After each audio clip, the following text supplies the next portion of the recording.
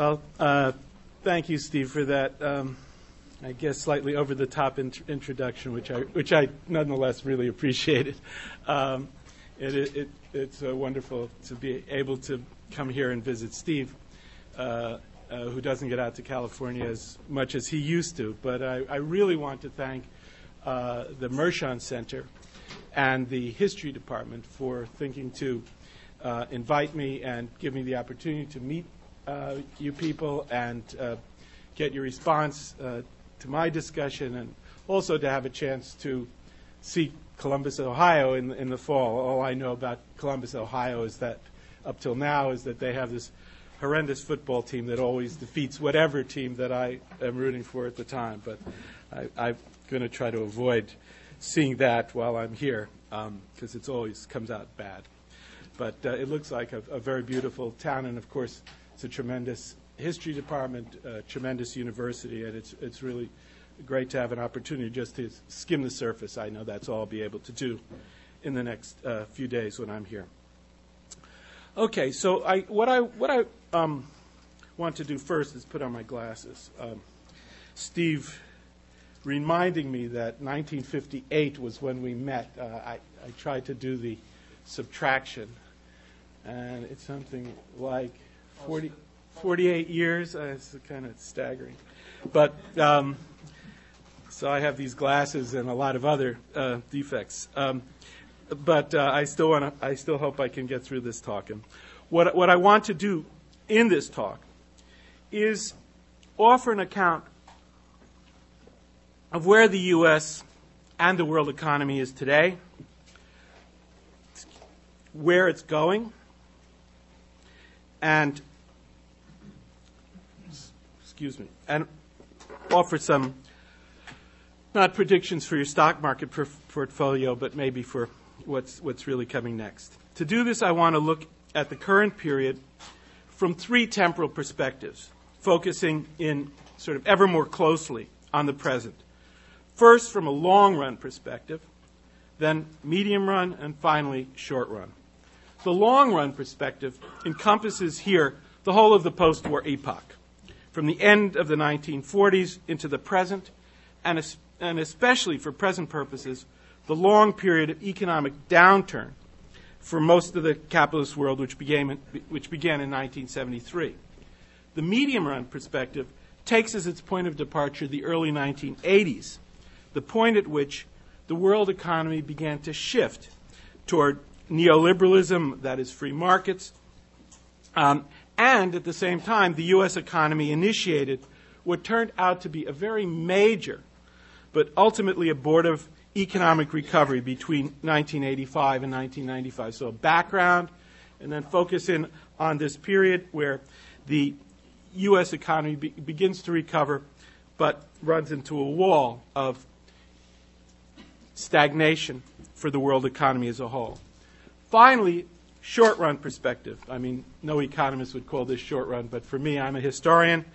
10 years from 1995 to the present, which I see as a period of ongoing bubble economy, featuring first the stock market run-up of the second half of the 1990s, and then the housing run-up of the last 5 years or so, which, in my view, were providing the main dynamic of growth in this 10-year period. So that's what I'm going to do, and I'm going to start out with this long run.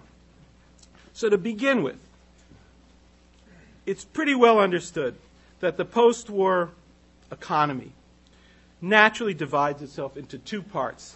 By the way, I hope everyone has these handouts. A long boom, a historic boom, running from the end of the 1940s to 1973, and then a long downturn, a long period of slow growth from 1973 to the present.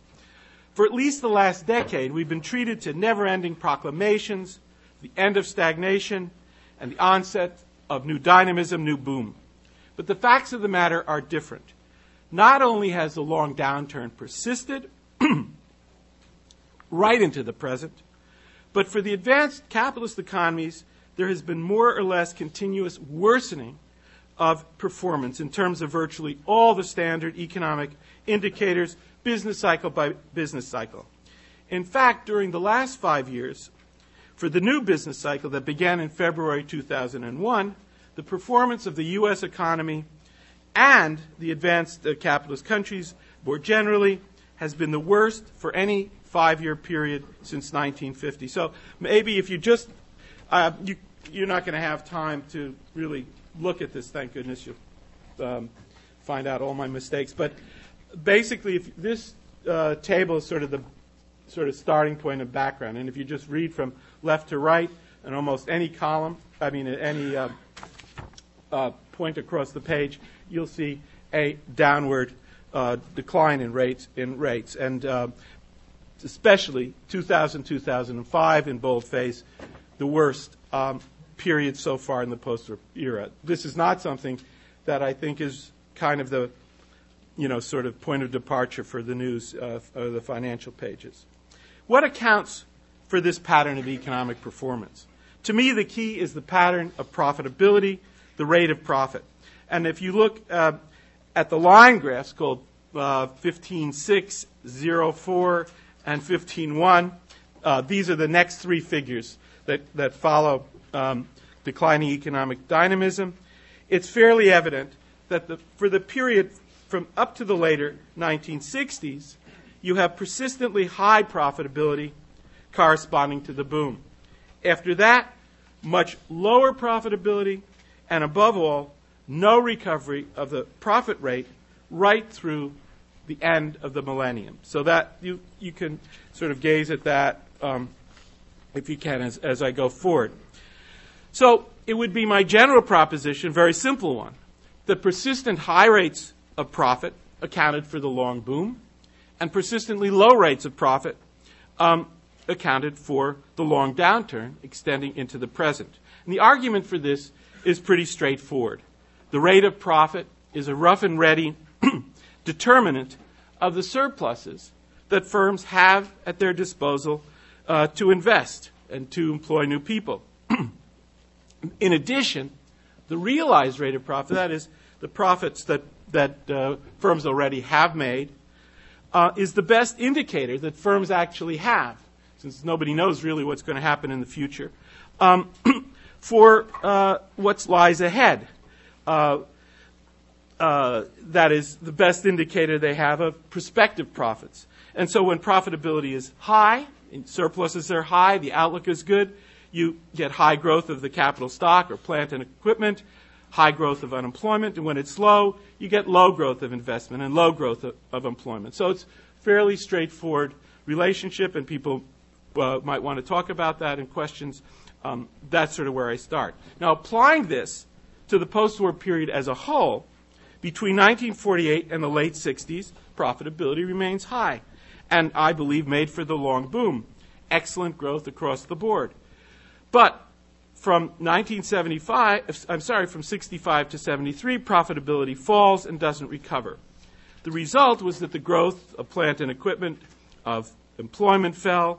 Because the growth of plant and equipment fell, workers have less, over time, less growth per worker over time to work with, and so productivity falls. Because productivity and employment are falling, so do real wages. So what you basically see is, again, what's portrayed in that opening table, declining economic dynamism. Now, you can look at this, and very important to do so, from an opposite, so to speak, from the same thing. You can look at this progression from the standpoint of demand. So because the rate of profit fell, the growth of investment demand fell, which means that the demand coming from companies for new plant and equipment declines. I mean, the rate of growth of it declines. Because of the rate of profit fell, employment and wage growth fell, with the consequence that workers could buy less, and so consumer demand fell. Because governments sought to help businesses improve the conditions for profitability, they reduced the growth of government spending, especially social expenditures, and so the growth of government demand fell. So because the growth of investment demand and consumer demand and government demand all fell, and continued to do so, we got the economic stagnation and indeed worsening economic stagnation. And, again, it's a little overwhelming in a short period of time, but you can maybe, if you can or want to, you can glance through it in the page and tables 15.1 through 15.6, which follow in order there, basically show that progression from profits to investment to productivity and so forth. So, in sum, the bottom line is that a fall and failure to recover of profitability has made for decline and stagnation of the growth of aggregate demand, and this has made for the extension of the long downturn right till now. And as you can see, the problem persists right into the 21st century and the last 5 years. And the business cycle that began in February 2001 has been the worst of all. So that's sort of the bottom line, the starting point.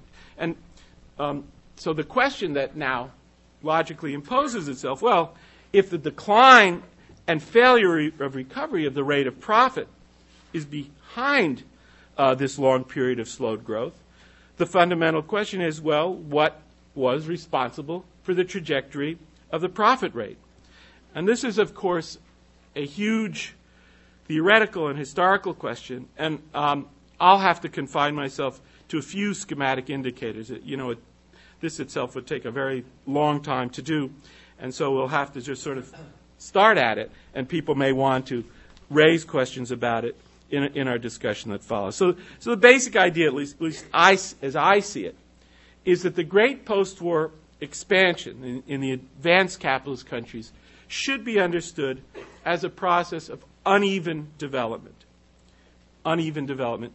driven by an interaction between an earlier developing, socially and technologically advanced and dominant or hegemonic block of capital, which was, of course, focused on the United States, and a later developing, socio-technologically backward and dominated block of capital in Western Europe and Japan. Now, this is sort of about the advantages of coming late, but it's more importantly the way in which these two blocks fit together and dictate at first a pattern of dynamism and then a pattern of slowdown.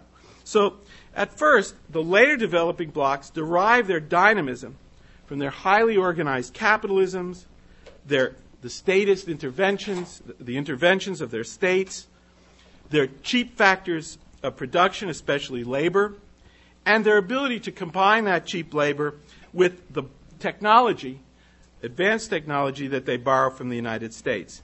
And this allows them to grow with historically unprecedented rapidity, especially by orienting to manufacturing exports. So these later developers have state intervention, they have catch-up, and they orient to the world market through exports. On the other hand, the U.S., the earlier developer, the dominant power at first, derived its dynamism from its technological productive leadership. And in particular, it wields this by way of huge growth of foreign direct investment by its multinational corporations and the overseas expansion in relationship to those multinationals of bankers, financiers, as well as the strength of its manufacturers in the home market. In other words, the U.S. expansion of the 50s and 60s entailed the first phase of the process that we know as globalization and has really continued and sort of expanded right to this date. Now, in any case, at first, this interaction between the earlier block and the later block was highly symbiotic, mutually supportive. And this gave rise to this really unprecedented economic boom. Japan and Germany and West Europe more generally expanded rapidly, especially by taking huge chunks of the world manufacturing market that the U.S. had, UK had, and lost. But that this was not so much a problem because U.S. companies also did quite well as American multinationals and banks invaded Europe, while domestically oriented manufacturers were able to prosper by not defending all their places in the world market, but by defending their place in the American market, which they totally dominated. So these two developments managed to mesh, and the result is tremendous dynamism. However, after a point, what had first been symbiosis dissolves into conflict. Basically, a heightening struggle for shares of the world market. They're all, bit by bit, as these later developers come online, they're producing the same thing as the earlier developer, and this becomes the problem. So from the mid-'60s, what we see as a marked intensification of international competition, which led to the rise of overcapacity in international manufacturing as a whole. So as I say, the problem was that instead of being complementary to what the earlier developing American and British economies were producing, what these later developers produced was the same thing at lower price, and so you get intensified competition and overcapacity. As a consequence of that overcapacity, firms across the system found that they could no longer mark up prices over costs sufficiently to sustain their profits, and profit rates fell all across the capitalist world from 1965 to 1973. Again, if you look at those first figures, you'll see that this high profits for a while, profit rates for a while, and then and then down 65 to 73, and it stays down. Now, there are various sorts of evidence for this proposition, and I could bore you with a whole lot of it. But the basic, I think, decisive piece of evidence, which strikes me as quite interesting and, in a way, to me, very illuminating, is that the fall in the rate of profit is confined to the manufacturing sector. Why that's significant from my standpoint is because that is indicative of the intensifying competition on the world market. The manufacturing is exposed to the world market, and that's why, and this is where competition intensified, and that's why profitability fell there across the board. On the other hand, if you look outside manufacturing, the non-manufacturing sector, there's barely any change.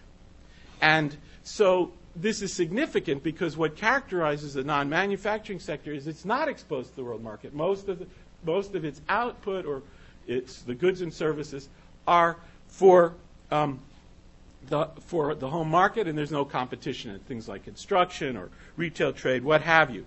So even though costs rise much more rapidly outside manufacturing, profitability falls much less because firms within manufacturing cannot mark up their prices because there's too much competition. Firms outside are able to raise their prices in line with costs. So you have that disparity. And that's indicated if you could find, I think all this stuff is in order. It's not very easy to get to. I prefer this to the more technologically advanced method because I have never been able to master that more technologically. But there is one advantage, which is that you can continue to have these open all the time. So if you look at figure 8.1, this is the non-manufacturing, and nothing much changes. Here's where all the action is in manufacturing, and it is throughout the post-war epoch right to the present. So that's where we have to look. Okay, so there you have the change. There you have the shift from boom to downturn. But if the initial fall in the rate of profit resulted from the onset of overcapacity in the world manufacturing sector, in the advanced capitalist economies, this poses a giant problem. There's still a profitability problem today. How is it possible that there could have been a sustained reduction in profitability for so long? Why was there no adjustment? Now, this problem of the persistence of reduced profitability imposes itself with special force because from the time of the fall of the rate of profit between 1965 and 73, gosh, I mean, that's almost as long ago as I met Steve. And I started thinking about this problem in the 70s, and I thought for sure that, we that we leftists at the time, yeah, there's a fall in the rate of profit, but nobody thought it was going to last for this long, and how could that happen? This problem became especially intense as we lived through the next period, and we know that firms and governments from that time have devoted themselves with ever-increasing determination and self-consciousness to implementing measures precisely to bring the rate of profit back up by attempting to reduce costs and transform the way we do business, or way firms do business. So they unleashed an ever broader assault on the working class by reducing the growth and sometimes the absolute levels of wages and social services. They sought to liberalize or neoliberalize the economy by deregulating labor and commodity markets, privatizing enterprises, and freeing up formerly repressed financial sector, meaning the regulated financial sector. They shifted capital out of high-cost, low-profit manufacturing lines, especially into financial services. They forced open markets for commodities, foreign direct investment, financial services, and short-term capital through the less developed countries. Huge pressure, as we know, on the third world from the core in this period, especially since the 80s. They stepped up foreign direct investment for the purpose of locating manufacturing in selected regions of what had been the third world in order to combine low-cost but increasingly skilled and well-educated labor with the best possible technique, creating in the process what's come to be known as complex networks of production or production chains. People probably have heard about networks and production chains. They turned to speculation in ever more sophisticated forms, and they sought profits throughout the global south by means of the rapid inflow and outflow of hot money to newly freed up markets and financial assets. Now, in fact, all of these interrelated measures, which we now, kind of categorize under neoliberal globalization. Everyone knows about globalization. But what I want to say is that globalization, neoliberal globalization, constituted nothing more or less than an ever more systematic, indeed frenzied attempt to cope with the pervasive and persistent problem of reduced profitability. But the problem, or the fact, remains that although these methods were pursued ever more vigorously during the 80s and 90s, we see them, that's what we read in the newspapers, taken together, they failed to prevent the economy's performance from worsening over time, and the bottom line, failed to restore the rate of profit. As a consequence, as of 2000, the long downturn remained very far from being overcome. So why then did the rate of profit not just fall, but fail to recover over this long period? In particular, why didn't we see the process that we would normally expect when there's overcapacity in lines of production? First, shifting of capital and labor out of low profit into high profit lines. And second, the shaking out of low, high cost and low profit means of production. Why didn't that happen? That's what any economist would think. That's a very commonsensical expectation. And so we need to ask why. To me, there are three main processes at work that are kind of a little bit counterintuitive. First, contrary to expectations, contrary to standard economics, the great capitalist corporations of the advanced capitalist world did everything they could to remain in the industries that they already occupied. Only very tardily and with the greatest reluctance did they respond to their profitability problems by withdrawing plant and equipment from oversubscribed lines. Instead, they defended their position on the world market as long as possible by trying to improve their competitiveness by cutting costs by means of expanding investment as much as possible, even in the face of reduced rates of return. Why did they do this? How come they did this? The reason was they had, and this seemed to them preferable, they had built up all of these, what you want to call proprietary assets, assets that only applied to their firm and their industry. like connections with suppliers, methods of marketing and customers, but above all, technological capacity. And they had these assets, intangible assets, that they could use in their line, but they couldn't transfer to another line.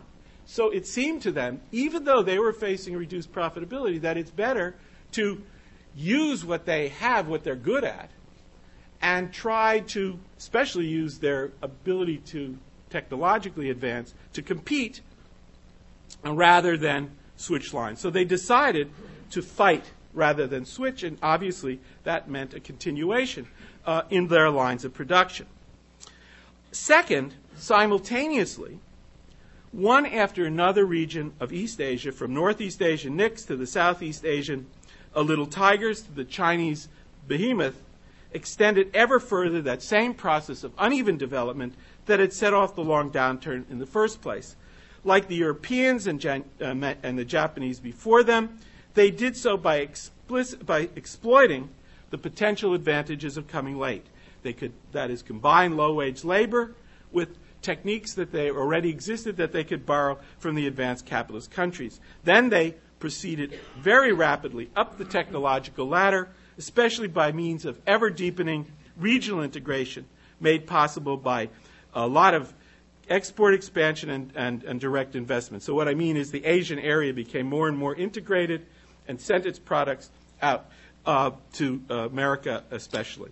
On that basis, they rained down ever greater torrents of increasingly sophisticated manufacturing exports already oversupplied markets, increasing still further the stress on world manufacturing profit rates. So if you look at the tables and look at the third to the last one, you can see the change in shares in the world market. And you can look at East Asia plus China and see how this region comes to prevail in the world manufacturing market. Quite spectacular.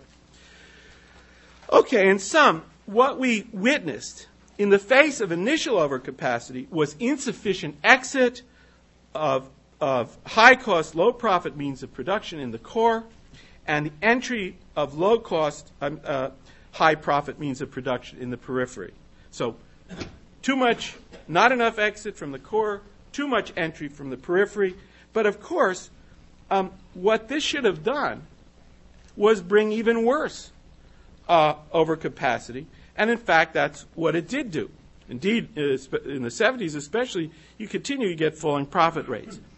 Yet if overcapacity persisted and even got worse, why didn't the world economy then experience more serious recessions, shakeout of high-cost, low-profit means of production, and that way finally achieve a recovery of profitability? So it seems as if the things that extended the profitability problem should have ended up correcting it by exacerbating the original problem.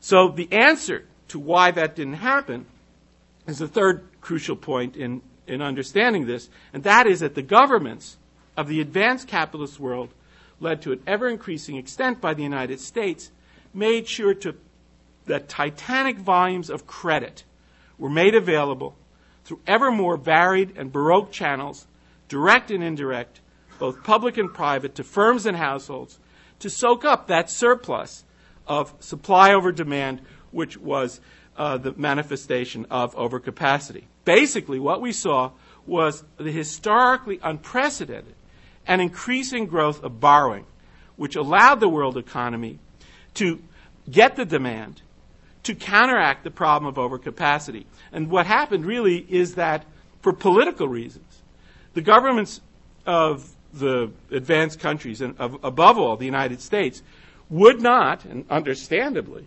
would not, allow the recessions that in the past historically had occurred to clear out the system and create the basis for a new upturn.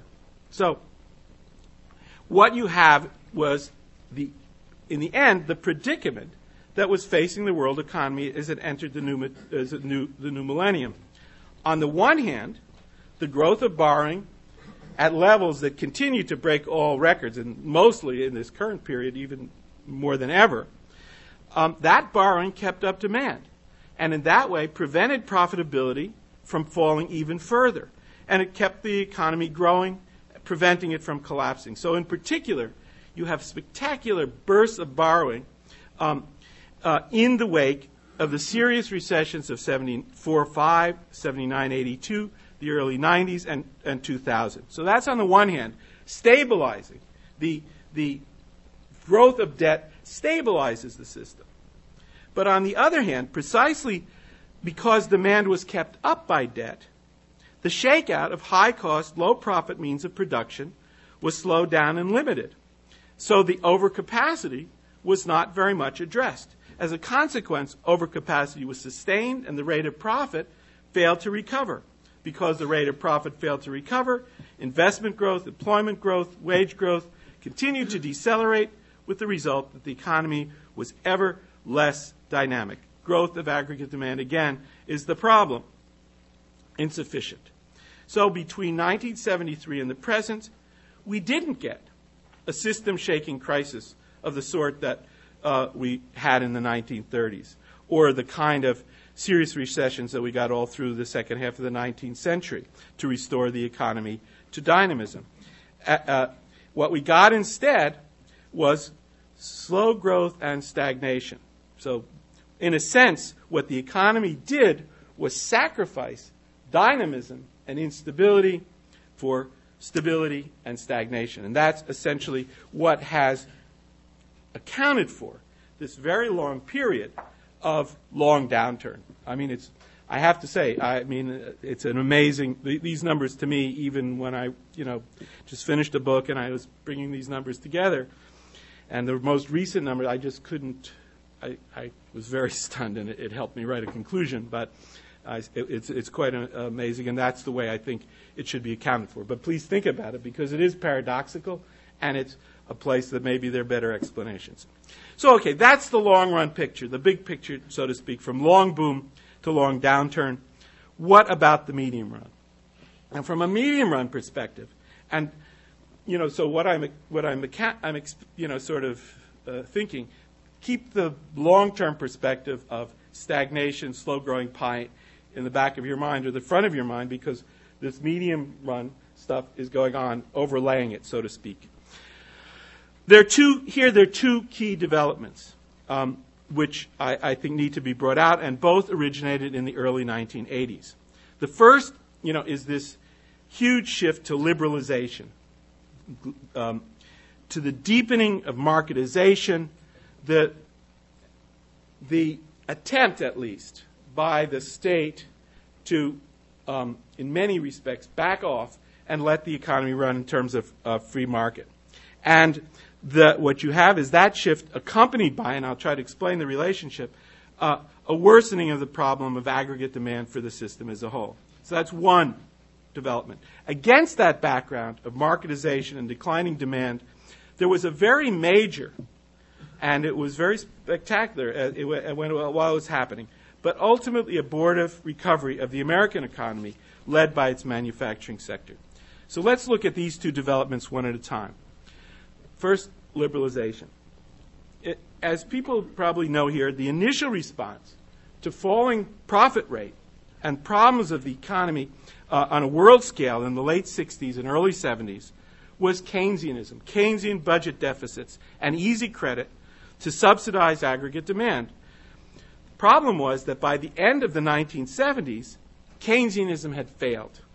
And the reason for this, from the standpoint that I'm arguing, is quite clear. The deficits certainly kept up growth through providing more demand. However, their added demand allowed high-cost, low-profit firms to continue in business rather than going bankrupt. And this sustained overcapacity and prevented the recovery of the profit rate. So during the 70s, profitability doesn't collapse, but it doesn't recover either, and indeed it goes down somewhat. And for that reason, so against the background of low and falling profitability, when you get the stimulus to demand, you don't get much response. You get less and less what they call bang for the buck.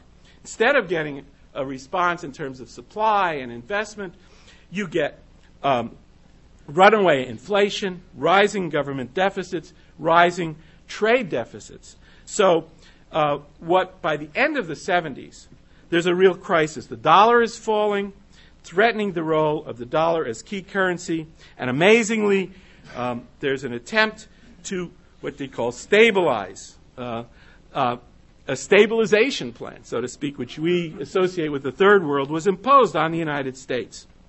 The so-called or very famous Volcker shock of 1979 to 81, unleashed by Federal Reserve Chairman Volcker, was designed to set the economy on a new path by imposing unprecedentedly high interest rates, unprecedented austerity. And the idea was, first of all, you increase unemployment, so break the back of inflation, and undercut workers' organization so as to reduce wage growth. But it was not just that. It was also designed quite consciously to wipe out that huge ledge of overcapacity in manufacturing that had continued to build up in the 70s, especially as Keynesian debt had built up. And this was supposed to pave the way for a recovery of manufacturing profitability, a shift into financial services, indeed make for a financial expansion by driving up interest rates and driving up the dollar to encourage money from overseas to come into the U.S. So you can see, in a sense, what I'm saying is that the Volcker shock follows from the analysis that I'm trying to give. They saw that there's overcapacity. They saw that debt had kept it going, and they wanted to contract debt and attack that overcapacity, and that's what they did. But the problem was that the Volcker shock gave rise to the worst recession of the post-war period. In 1982, unemployment reached almost 12%, and this precipitated, you remember, the international debt crisis and fears of depression. Unemployment reached, the Reagan administration was unwilling politically to accept further deepening recession and the possibility of a crash. So, for political reasons, there was some easing up on interest rates, and especially, ironically, because remember, Reagan was a Republican, supposedly a conservative, he comes in and you get the biggest dose of Keynesianism in world history. Huge amount of military spending, huge tax cuts for the rich, biggest deficits ever. So the result was, what they had tried to do was have that, flushing out of the system through the Volcker shock, but they couldn't politically sustain it. And so what you have is only a partial break, with the result that the economy continues to limp along through the 1980s. What made things more difficult in this period was that the East Asian economies were coming online, huge entry into the world market, exacerbating the problem of overcapacity. So there's a move toward marketization, but they can't quite do it. The real discontinuity comes in the early 1990s under that famous conservative Bill Clinton. At that point, throughout the advanced capitalist countries and the United States, we get two things. Not just a turn to tight credit, but a turn to budget balancing. And so they're finally going to take their own medicine, accept the liberal idea of a free market, and let the economy go on its own. So when Bill Clinton took office in 1993, they implemented a long-term project to balance the budget, which succeeded over the course of the 90s. And in Europe, in preparation for Maastricht or monetary unity, they did the same thing. The outcome, though, of the tight credit and budget balancing was that the world economy was left, for the first time, to pretty much regulate itself on the basis of the free market. So this is really where the shift comes. And so this is essentially the first part of this development. I'm talking about the shift which only begins under Clinton and in Europe at this point. However, the results are just the opposite of what the advocates of the free market had hoped. Since profit rates still remained low, especially in manufacturing, firms responded to declining government stimulus by cutting costs more viciously. That's the natural thing they had to do. They weren't getting demand to keep their profits up. They needed to cut costs even more viciously than before, especially by laying off workers and reducing capacity very rapidly. As a result, between 1991 and 1995, Europe and Japan suffered the worst recessions of the post-war period up to that time, driven by huge contractions in the manufacturing sector, driven by crises of manufacturing profitability. In the meanwhile, people may remember, there are some people who I can see would remember in this room, at the start of the 90s in the U.S., we saw that we experienced the famous jobless recovery. And this was exacerbated, again, by the further expansion of Korea, Taiwan, and the Southeast Asian economies.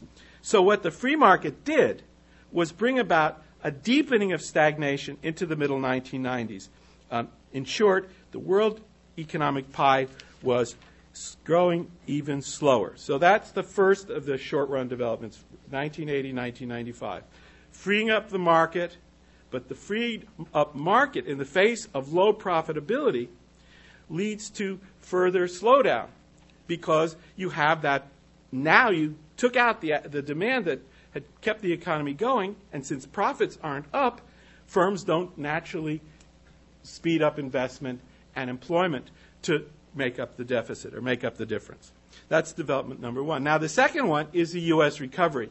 And the U.S. recovery, the nature of this U.S. recovery is not only important for its own sake, but indicates what's happening in the world economy as a whole. So against this background of deepening global stagnation, the U.S. economy staged a major but paradoxical recovery. Began with the Volcker shock, high interest rates, a high dollar, did bring some shakeout in manufacturing, and created the beginning of a productivity revival. The recovery itself was driven by lower interest rates, wages that were flat. Imagine, for decades, 85 to 95, no growth in manufacturing compensation whatsoever.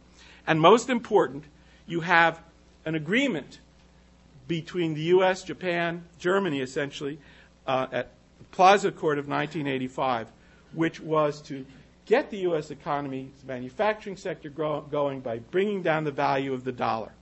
So there was a huge increase in this period of the manufacturing profit rate,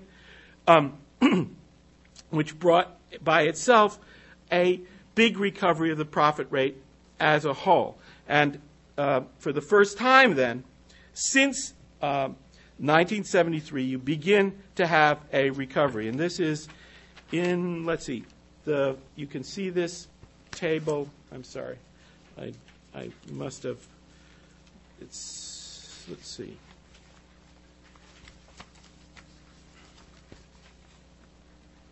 I'd like to find, I think it's figure 15.3. Yeah. So figure 15.3. And what, oh no, that's not it. Sorry, it's the one before. It's called U.S. Profit Rate Indexes. And what you see there is this big recovery of the manufacturing profit rate, which brings about a recovery of the aggregate profit rate, the profit rate of the economy as a whole. So by the early 1990s, 93, 94, even though you don't have a complete recovery of profitability, you're beginning to get a new boom. Investment is starting to grow. The GDP is starting to grow. Productivity is starting to grow. And it looks like the U.S. was going to finally bail out the world economy. But in view of the profound weakness of the world economy, and this is sort of the opposite point I'm trying to make, not just that the U.S. was recovering, but it couldn't recover because of the background against which it was improving its profitability and how it had improved its profitability. So there's this pie is stagnating, and so the result is we have a kind of hydraulic or zero-sum dynamic. the U.S. economy, or the economies that have cheapening costs, particularly by virtue of low currency, are taking over the world market. Those who are the opposite side, who have a high currency, are hit by declining competitiveness and falling profitability. So one economy or set of economies improves, the other one goes down. And that manifests this underlying problem of demand, this underlying problem of overcapacity that hasn't been solved. And that, in figure 15.3, you can see that. So if you look at the line for the United States from the middle 80s to the middle 90s, you can see big recovery of profitability. But if you look at the lines for Japan and Germany, you see the opposite. They go down. So you have push me, pull you, sort of. And so by 1995, the Japanese yen has risen like 3 times or 4 times what it had been in 73, and the economy's freezing up. So the G3 has to take action again to bail out Japan and Germany, just as in the Plaza Accord, they had bailed out the U.S. So you have the opposite phenomenon. Mid-'80s, U.S. in trouble, currency adjustment through the Plaza Accord. 1995, the reverse Plaza Accord. And this did put a stop to the threat that the Japanese and German economy were going to go into collapse. However, by raising the value of the dollar, the so-called reverse Plaza Accord destroyed the foundations of the U.S. recovery by doing the opposite, undermining U.S. competitiveness and profitability. So between 1995 and 2000, the U.S. manufacturing profit rate is going down again, a precipitous decline. So you look at that same figure 15.3, after 95, you have a decline in the U.S., a bit of recovery in Japan and Germany. So a reverse of 85-95. Again, I'm belaboring the point, but I think it's very important. A background of aggregate slowdown, a background of aggregate reduced profitability, and therefore these attempts by cutting wages, by cutting the currency, are not going to solve the problem. So, partial U.S. recovery aborted in 1995. And this brings me to the concluding section of this discussion, which is on the short run, basically on the period between 95 and 2000. The bottom line was that by 1995, the world economy was at an impasse.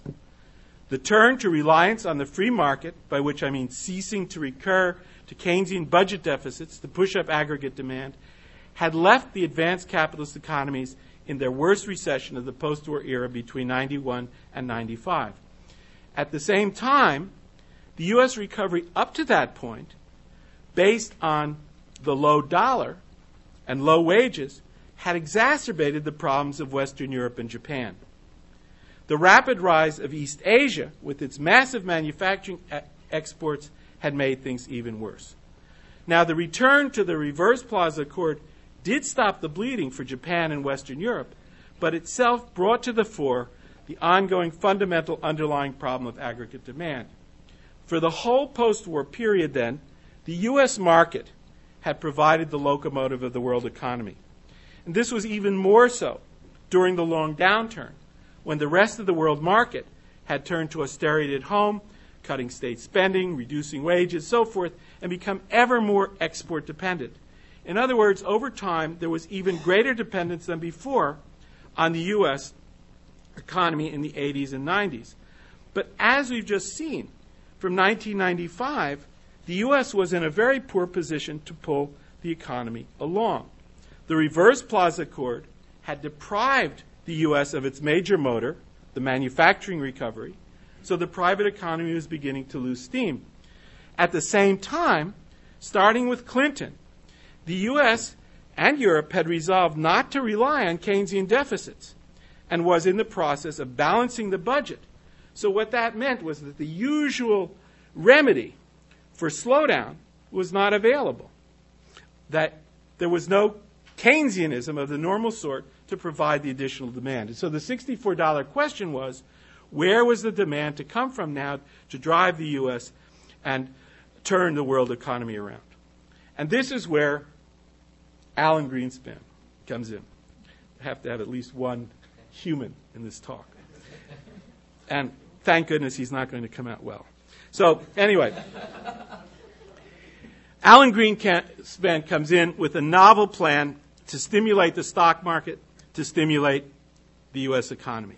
Now already by 1995-96, equity prices had begun to rise as a result precisely of that reverse Plaza Accord. Money was pouring in to the U.S. Treasury bonds from Japan to push the dollar up, but this also pushed interest rates down, long-term interest rates down, and those low interest rates started to get the stock market going up. At the same time, the dollar was going up, and so the stocks were going up in that way too. Equity prices were going up very fast. So people will remember that by the end of 1996, Alan Greenspan made his famous warning about irrational exuberance in the stock market. People remember that famous phrase. And of course, there was irrational exuberance, because remember, profitability in the real economy, which had been recovering, was now, after the reverse Plaza Accord, going down. So profitability is going down, but the stock market's going up. But in fact, the stock market, after Greenspan's warning, continued to rise, and Greenspan did absolutely nothing about it, a fact not lost on investors. As the economic expansion continued, he not only failed to raise interest rates in the normal way, but he in fact lowered them at every point at which there seemed to be the slightest worry that the stock market would tank.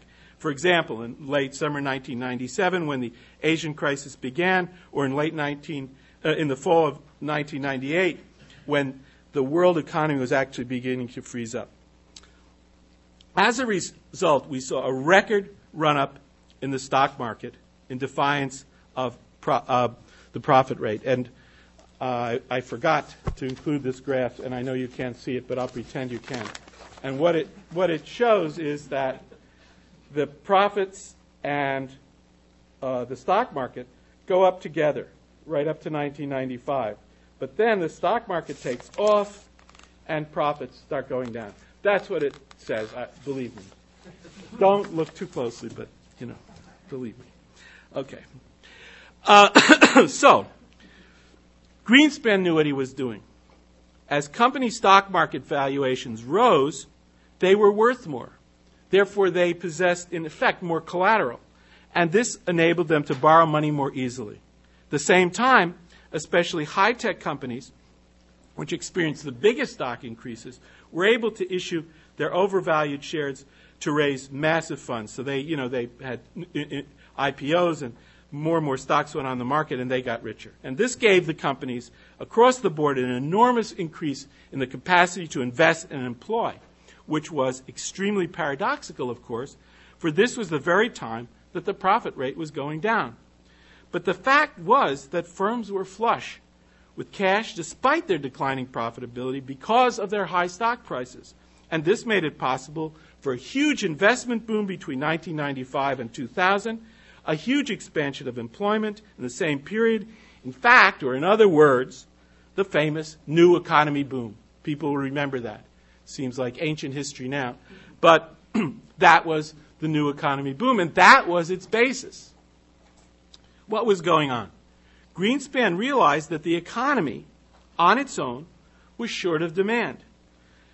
He couldn't get demand from private sector investment and employment. He couldn't get it from normal Keynesianism because they had resolved to balance the budget. So what he did was exploit what's called the wealth effect of rising asset prices to usher in a new form of stimulus, which I would call stock market Keynesianism or asset price Keynesianism. Instead of the government borrowing to stimulate demand, firms and individuals, by courtesy of the Federal Reserve, were allowed to get wealthy on the stock market. and their private borrowing and their expenditures stimulated demand and the economy and got it, going in quite a dynamic way in the late 1990s. But self-evidently, the problem was that the new boom was without foundations. The growth of borrowing drove up stock prices, but in defiance of profits. And the price-equity ratio, essentially the ratio between prices and stock prices and profits, reached an all-time high.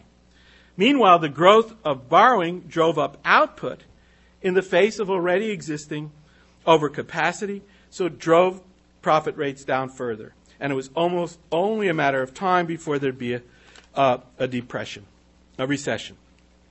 In 2000, in fact, the new economy boom came to an abrupt end. Overcapacity all across manufacturing brought terrible profit reports in 2000, 2001. Stock crash, which meant the reverse of the wealth effect. It meant companies couldn't raise money easily to employ or invest on the stock market. And we got the recession of 2000 and 2001. Symptomatically, this recession was almost totally, and we can understand why, focused on the manufacturing sector. The profit rate fall was entirely confined to manufacturing. It fell by 20% between 2000 and between 1997 and 2001. Overall, and all of this was accounted for by a 40% fall in manufacturing. Most spectacular was what was happening in the so-called new economy. There was a study done of what happened to income and profits for the NASDAQ, all the firms on NASDAQ, which is the index which includes all the high-tech stocks. What happened to them in 2001, 2002? Their losses in that 1.5-year period equaled their total profits between 1995 and 2000. As one economist joked, it was as if the new economy had never happened. Meanwhile, all of the loss in jobs occurred in manufacturing, and it was gigantic. 3 million jobs were lost over the next 4 years. As to investment, there was zero growth in the capital stock in manufacturing between 2000 and 2004. So again, almost all the investment drop was from manufacturing. And of course, there was a big decline of exports as the American recession went to Europe. So we have a huge shock to the system. Fastest decline in GDP and investment in the post-war period between the middle of 2000 and the middle of 2001. But Greenspan, and here's the coming to a conclusion, and sort of the short-run theme, Greenspan comes to the rescue again with his new form of stimulus asset price Keynesianism. But instead of using the stock market, which is, of course, had collapsed by this time, he turns to housing. Housing prices were already rising because rich people were transferring their money from stock market to the housing market. So Greenspan lowers interest rates and kept them below zero in real terms for 3 years. Housing prices take off and increased by 50% between 2001 and 2005. No one here fails to know this part of the story. Everyone here, I know, has paid attention to this development. And what it did was allow people to borrow against their increasing equity in their houses and, in fact, to cash out their increased equity. And because of the lower interest rates, even if they had less equity and had higher loans, their payments stayed the same. So 9 equity cash outs rose to like 9% of GDP in these recent years. Borrowing on that basis of these cash outs smashed all records, reaching 11% of GDP, which the highest it had ever been was about 7% in the 80s. And so the upturn is based entirely, really entirely, on this consumption and residential investment. These two things count for the entirety of GDP growth in this period. Housing is really driving consumption, Housing is accounting for whatever investment there is in the economy. And in fact, the economy does start growing. But again, for this period, which is the slowest growing period in the post-war era, 30% of that growth is directly accounted for by the housing sector. Okay. So again, as between 1995 and 2000, rising asset prices come to the rescue of the economy, and we've had an expansion, although a slow one, for the last 5 years. The question is, what will be the outcome? What can we expect? Greenspan's idea was to rely on the wealth effect of rising housing prices to provide the demand to keep the economy turning over as it worked off that manufacturing overcapacity. So the firms would go bankrupt, they'd get rid of plant and equipment, they'd get rid of workers, but that wouldn't cause any serious disruption of the economy because consumers would be taking up the slack with their demand made possible by their housing price increases and their borrowing. Sooner or later, thought Greenspan, the private business sector would come in and take over from the consumer and make more jobs and investment. However, despite what really has been the biggest stimulus in American history, not just these low interest rates, but as people know, a shift from a budget surplus in 2000 to a significant budget deficit in 2000, over the course of the Bush period, there's been very little response. A lot of stimulus, little response. What about jobs? Usually, at this point in the recovery where we are, jobs have grown by 11% on average for the post-war period. In this period, they've only grown by 3.5%. A deficit of 11 million jobs. So normally there'd be 11 million jobs more created in this upturn than has been. As to compensation, meaning the number of jobs times wages, aggregate compensation, that usually by this point is up 18%. In this upturn, 3%. So you can see the shortfall. As to investment, non-residential investment, usually it's up about 6%. Up to now, it's been a little over 3%. And we've barely reached the level it was at 2000. So the upshot is the slowest GDP growth for any 5-year period, and housing accounting for a quarter of it. So I'll try to come to conclusion now. The question is, what is actually happening in the economy right now? How can we explain this pattern, big stimulus, this kind of response, and what can we expect? There is a possibility still, I guess. I don't think so, but there's still a possibility that Greenspan's strategy will work. Perhaps there's been, and we don't quite see it yet, a sufficient shakeout so that ultimately, sooner rather than later, we'll see a new boom and driven by employment investment. In other words, maybe by now, finally, this overcapacity has been remedied. That's the Greenspan strategy. That's the hope. And that would lead finally to a new sustained upturn. But what seems to me more likely is that Greenspan policy is turning out to be counterproductive and actually backfiring. So what we've had in the last 5 years is a very familiar pattern. It's the pattern that I've been emphasizing throughout the whole talk. Falling profits, which we got in 2002, the end of the last century to 2001.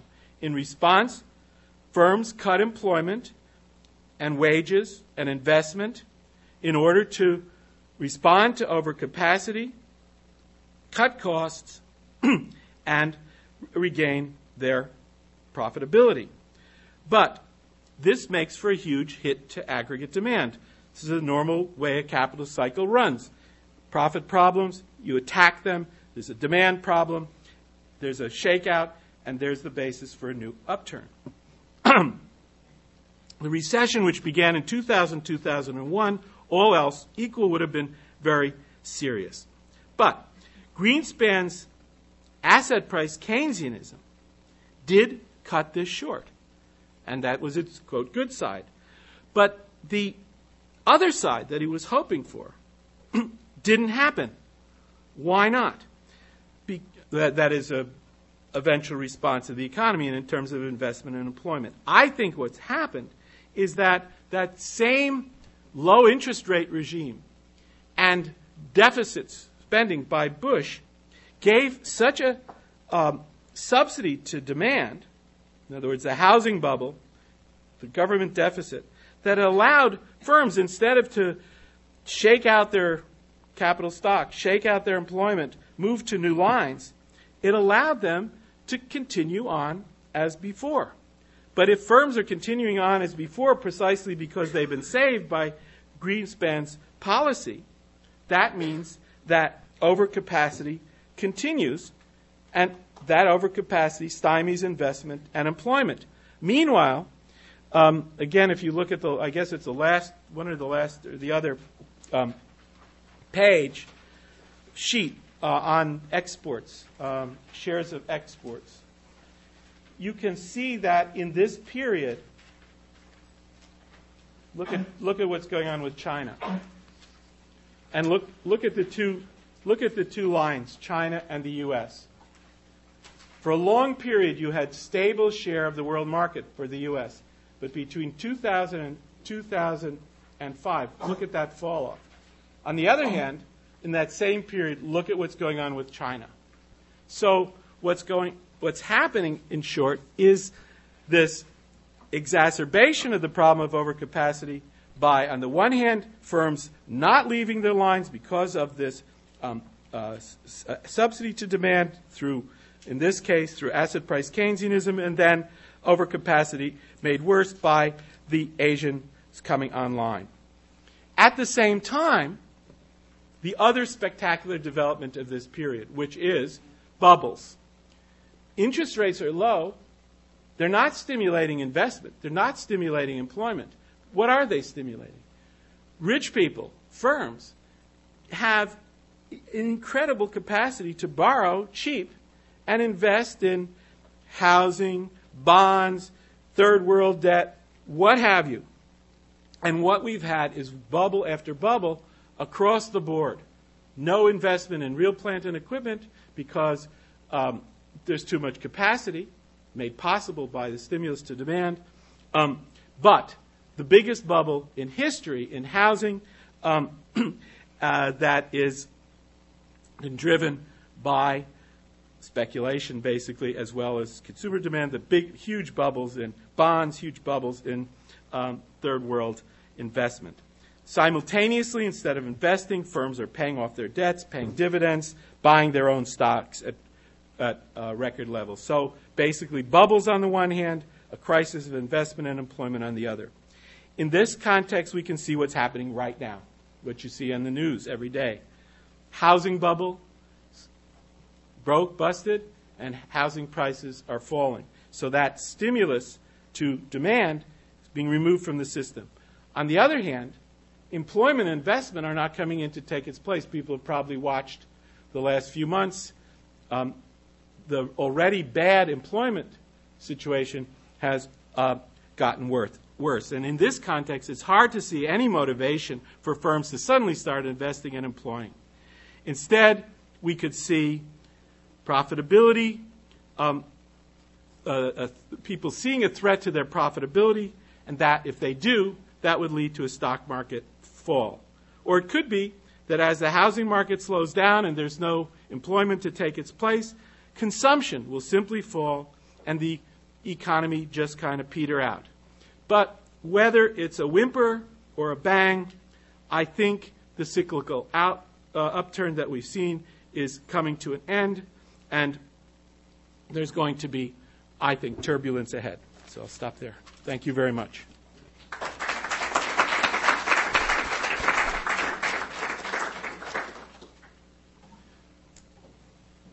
Please. Yeah, it's wonderful to have you in Columbus, speaking on two wildly different areas, early modern Europe and the modern economy. And as I sat here listening to you and thinking about your paper tomorrow, I was remembering when I was an undergraduate, Michael Poston, the cleverest academic I ever met, and on the history of Europe's economic history of Europe since 1945. I'm even older than you, so he stopped in the 60s. And we pointed out that we have never seen in this world economic growth which is like that of Europe between 1945 and 1965. And we never will. It's unique. Your tables all start with that unique high growth rate. If you're dealing in percentages, if you look in real terms, you'll never see that again, unless more statesmen than Bush listen to my colleague John Mueller and start having more wars, which really does level the playing field. I thought Bush would be trying to do that for him. I mean, we're doing our best. We're doing our best. You gave the example that the fall in 2001 wiped out profits from 1995 to 2000. That's nothing compared to the 1920s and 30s. It's my view that we're not doing quite as badly as you say. If you take the long view, we have that extraordinary growth from 45 to 65. If you look before that, it's a lot worse than anything we've seen since, even the oil crisis of 1973. I just wonder whether perhaps we shouldn't give ourselves, or even Alan Greenspan, a little more pat on the head from time to time. We're fine-tuning. It hurts. It doesn't hurt nearly as much as if we'd been alive when Poston was growing up, when Poston was coming to maturity. He fought in the Russian Civil War, so he was very old man. But he had seen a lot more catastrophe than we ever have, thank goodness. Well, thank you for mentioning me in the same breath as Michael Poston. That's the wrong breath, but I really appreciate what you said. And I have been inspired by Poston, even though I've been critical of him. An amazing person, as you know, to meet. Kind of wild guy. But to your questions, I agree in part, I disagree in part. The part I disagree with is the first part. And the common wisdom is that the post-war boom was special. Therefore, what I call the long downturn is not so problematic because the comparison is wrong. The comparison is against what your name? I'm sorry, I didn't get your name. Oh, God. Hi. I'm sorry. I've only read Jeffrey. I'm sorry that I didn't recognize you, but I recognize you now, and I'm really glad to meet you in this way. But what Jeffrey's saying is there's a false contrast going on between this, what I call a long downturn, and the boom, and the numbers are very different, he says, but only because the boom is exaggerated, has an exaggerated character. But what I would say is that's not really right. The proper way to look at this is look at data that can be compared. So if you look, for example, at the American situation, the American history, you look at the long boom between 1890 and 1913, and the boom between 1950 and 1973, which is here. Fortunately, you can't see it, so you have to believe what I'm going to say. And what I'm going to say is that if you compare the American boom of the 50 to 73, it's not particularly exaggerated. It's the same almost exactly the same as the boom between 1890 and 1913, and that's the proper comparison because we don't even, it's almost really for the first time that, and after a tremendous period of disruption that the Japanese and German and so forth economies are coming. But if you make the right comparison, you can see that they both the booms are similar. And yet, in contrast to that, the downturn is very sharp, both compared to the long boom of 1890 to 1913 and the long boom of 1850 to 1873. So there really is, from this standpoint, a serious long downturn. Now, the other side of what you're saying, I completely agree with. You're saying, yes, it's a downturn, but it's not like some downturns we've had, like the interwar downturn, it's really quite subdued. And I completely agree with that. And that is one of the main points I was trying to get across, which is that what has happened is, in effect, because of the government intervention that you're implicitly referring to and our ability to so-called fine-tune, what we've been able to do is trade off, as it were, stability. We've been able to get, we've traded off growth to get stability. So what we've gotten, you're right, we haven't gotten any terrible depression, but we've gotten stagnation. And these are two sides of the same coin. So we've traded off economic dynamism in order to get economic stability. If we had allowed, so to speak, economic instability, we'd have more dynamism. But this is the big achievement of the last 30 years, and I think you're absolutely right. I mean, almost anybody would trade what we went through to the interwar period. The kind of interesting question is what's going to happen now, because we went through, as you're saying, a very successful use of Keynesianism through really between the 70s and the early 90s. But then the world powers that be decided that really was providing too little dynamism. We were getting too much stagnation. So they freed up the market. And they found quickly, we got a problem. And they needed the kind of fine-tuning you've talked about. But the way they've gone to fine-tuning is through an incredibly, as it were, kind of speculative and wild method, which is driving up asset prices. Instead of driving up government deficits, they drive up private deficits through making asset prices go up. But what's going to happen? We had one stock market crash. If we have a housing crash now, what is going to really be the next mode of fine-tuning? And that's one of the questions I think this new Federal Reserve Chair, Bernanke, is trying to figure out what's going to happen. Please. One of the economic changes over the last 60 years that isn't picked up in these statistics is the tremendous growth in two-income families. I remember hearing Paul Volcker, I think it was Paul Volcker, say sometime in the early 1980s that the single most important fact about the American economy in the 20th century is the steady growth of women into the paid workforce.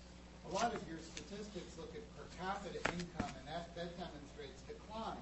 But if you go from the mid-20th century to the late 20th century, what's happening in the United States is a critical mass of two-income families where there once were single-income families. And so your statistics don't capture that unless you talk about family income. And I'm sure you deal with that in the book, but how does that fit into the broader picture? It's not just America, but well, actually, look at that. Look at the first page and look at GDP per capita. And what you see there is pretty much just what you said.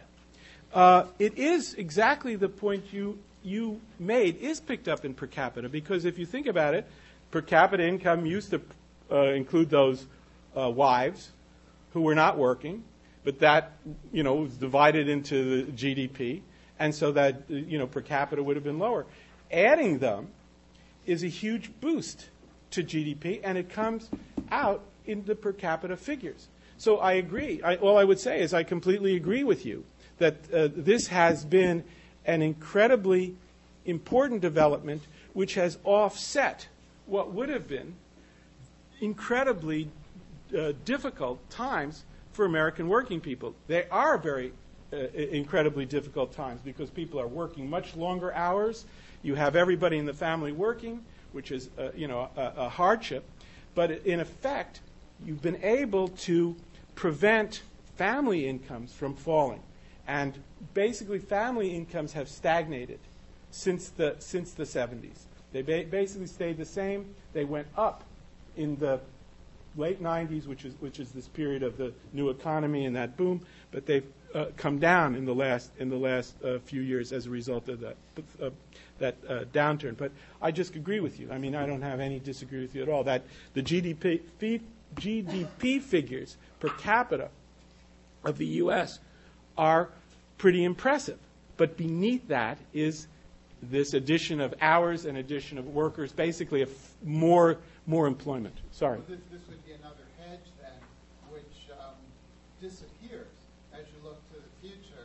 If in 2006 you've got pretty much maximum capacity in terms of two-worker families, what's going to happen over the next half century? You can't have that kind of growth in family income unless you start sending children back to the mills or something. No, you're absolutely right. I just want to make one bracketed point here.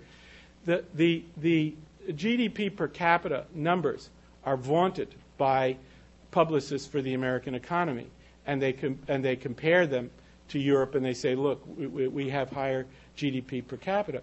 But the point is, it's entirely to do with labor force participation and hours of work per year.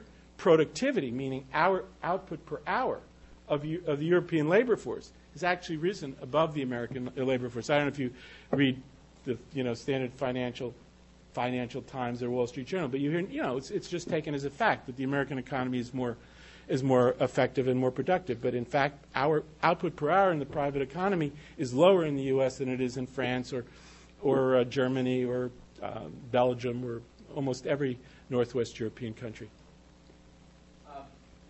Throughout the talk, you talked about the world economy, but I can't find any graph or any figures anywhere on the world economy. It just seems to be almost all advanced capitalist economies. Yeah, and I don't know how to put the two together. You talk about the shrinking or small growing pie, and one of the lessons you take away from this is what Jeremy Siegel and others have been telling us who are in the stock market: get out of the U.S., get over to foreign stock markets. Yeah, well, that's a very good point.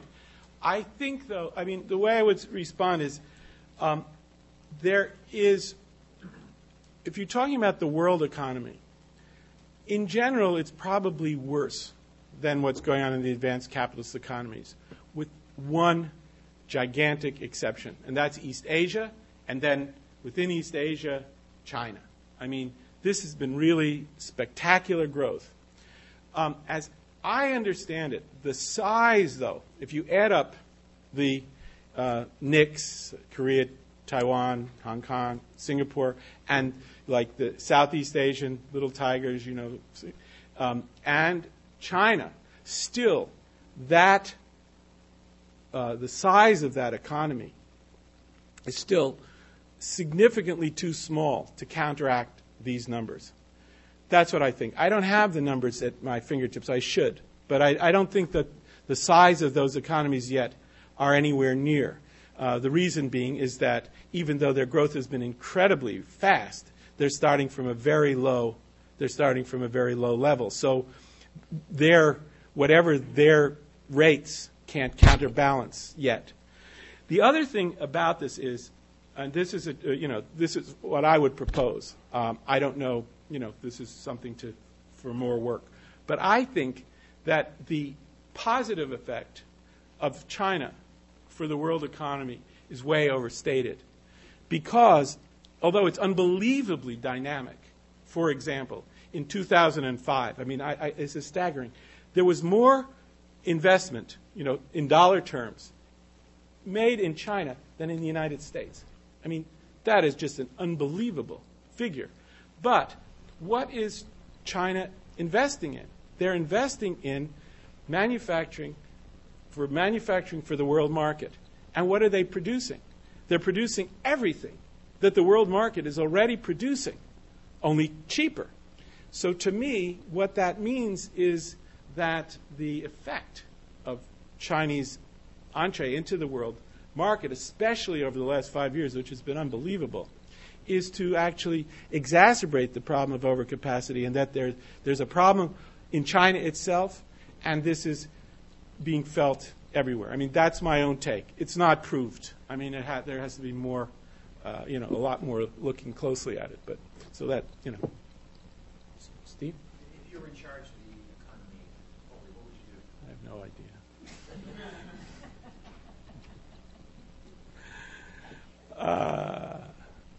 I don't know. I don't know. My business is to say it's impossible to solve this problem. I've been saying that since about 1965 or something. I wasn't quite old enough yet, but as soon as I could be, I did. Yeah. It seems like the biggest cost that you indicated in terms of maintaining the stability has been increased public and private debt through Keynesian fiscal policy, private debt through housing bubble, Yeah. through various other things. Are there any historical examples of a country having the kind of debt level, say, relative to GDP that the United States does? Yeah, but I don't think there's ever been an economy of this size that has, or of this importance. I mean, probably I should have been tried more seriously to answer Steve. But I in responding to Jeffrey's point and the question he raised, I think, Jeffrey's point was very well taken about Greenspan and about American policymakers more generally. There's been a method to the madness. I mean, at certain points, you could find fault. But even Reagan, I'm inclined to say that where you have these huge deficits financed through this despicable tax cuts for the rich and military spending, nonetheless, given the depths of the profitability problem at that point, continuation of some sort of Keynesianism was really necessary and a good idea. And that when they decided to balance the budget, this caused them problems, but Greenspan immediately responded with this he was happy to do so because, as you picked up in passing, who's benefiting from these things? People have money. People only 10% of the population own 90% of the shares. 1% of the population own 50% of the shares. So the method of driving the American economy in the late 1990s was very ingenious and not accidentally benefited the very rich. But it's hard to think of what a better way than Greenspan did if you weren't going to resort to traditional Keynesian methods, say, build lots of schools and hospitals on deficit spending and so forth. And similarly for the more recent period. But so, this is to me, the sort of left critique would be, it's very hard to have a really strong left critique if you accept the way the system is operating, which is that profits drive the system. You have to maintain profits. If you're going to keep the system running on a capitalist basis, you have to have profitability as the bottom line. You have to have costs in relation to prices that are realistic. You have to have demand. And so these people who are running the economy, that's what they spend their time thinking about. And I don't think the left has a better plan for stability. They have a much better plan for fairness, for how this could be done. Because, of course, this since 1965, you could have had Keynesianism done in a way that would benefit the mass of the population rather than the way we've had it. Or even starting with Kennedy. Remember, the new economy was going to respond to the stagnation of the late 50s under Eisenhower with a liberal stimulating response. But what Kennedy did was tax cuts. He did tax cuts for the wealthy and for the corporations, not increased spending for working people. So I think that there's two ways the left responds, it seems to me. One way is to say, pretty much if you have capitalism, the constraints are extremely high, and what we want is a fair method of fine-tuning, Jeffrey put it. The deeper critique is the one I'm implicitly saying, which is that if you're going to run on a capitalist basis, you're going to run on a system which is deeply crisis prone and prone to tremendous attacks on working people. And the only way to solve that is to essentially sacrifice dynamism for stability, and to do it in the way they've done it. But to me, given the enormous levels of wealth in the advanced capitalist countries and the absolute imminence of the ecological crisis, it's just insane to prioritize growth at this point. And what needs to be prioritized is distribution, and that means distribution not just within the core, but to the developing world. Now, would you talk more about the non-manufacturing segment, because the profits do not seem to change very much in the United States over 50 years. Right. And it's become a vastly bigger, and services, et cetera, become a vastly bigger part of the economy. Right. So it's manufacturing is fled. It's not going to stop. Yeah. And Right. the economy has created a huge number of jobs. This has to be in India. Well. But anyway, the point is that the much bigger part of the economy is not manufacturing, and it's probably according to your figures, Right. Just two points. I agree. I think you make an important point. One thing, though, is that hasn't been noticed in people's analyses. Although the manufacturing sector's size in terms of jobs and in terms of GDP has shrank relatively to the rest of the economy, as you point out. The contribution of manufacturing profits to total profits was completely disproportional to its size. By even as late as the late 90s, the manufacturing contributed half of total corporate profits. So manufacturing was still and is still important. I agree with you that the non-manufacturing sector now has to be the focus of analysis of the economy. We can't just leave that aside. And in the book I've just completed, I tried to spend a fair amount of time on it. The problem is, I think it's a very difficult problem, and I don't fully understand why non-manufacturers have not been able to do better, why services have not been able to increase their productivity faster to make possible higher profits, greater capital accumulation, and higher growth of wages. What seems to have been the case is that the ability of the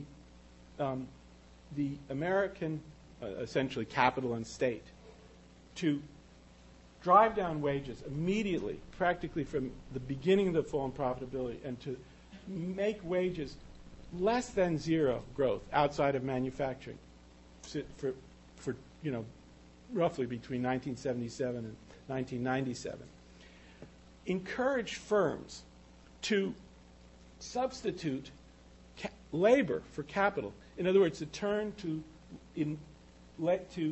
labor-intensive modes of production. And so that means that productivity grows very slowly. It's not just that the short run you're taking capital instead of workers, but when you're not continually bringing in more and more capital, you're foregoing the opportunity that usually comes with a rapid expansion of capital stock to innovate, because usually in the course of essentially expansion, you learn by doing, you innovate. And so it seems to me that the U.S. has been victimized by its low-wage, labor-intensive economy. And that has... I don't think there's been a lot of innovation in the last 25 years. People consider it spectacular. Well, productivity figures are not spectacular. I'm not saying you may not be increasing profits, but not innovation. Well, I think it's probably here. Productivity growth has not been very rapid, in fact, and especially outside manufacturing. In manufacturing, it's been quite rapid. In fact, manufacturing productivity growth in the 90s was about as high as it was higher than it was at any other time. So and essentially you have a high-tech manufacturing sector, but almost all of manufacturing is in one form or another high-tech. And so you've had tremendous advances there, but you haven't had much outside. The one exception is in retail trade, where you have gotten the replacement of small retail stores and so on by these big box things with a lot of high-tech equipment. So that is an exception. And there has been significant productivity growth in retail trade.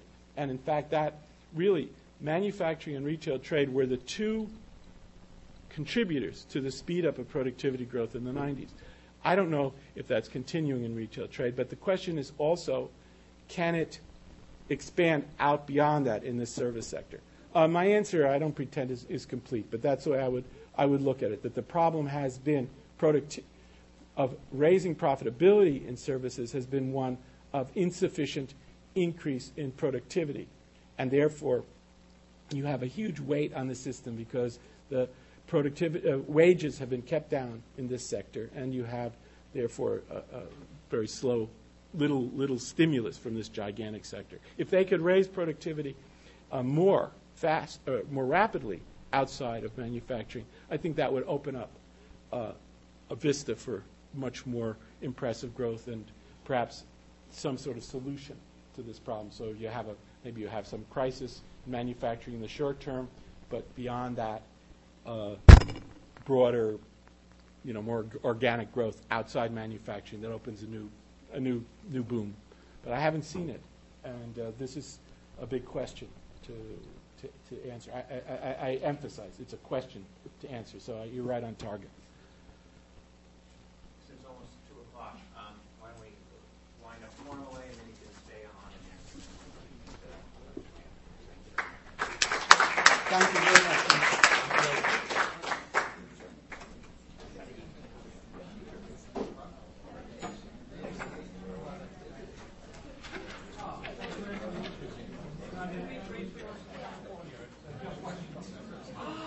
yes, I did.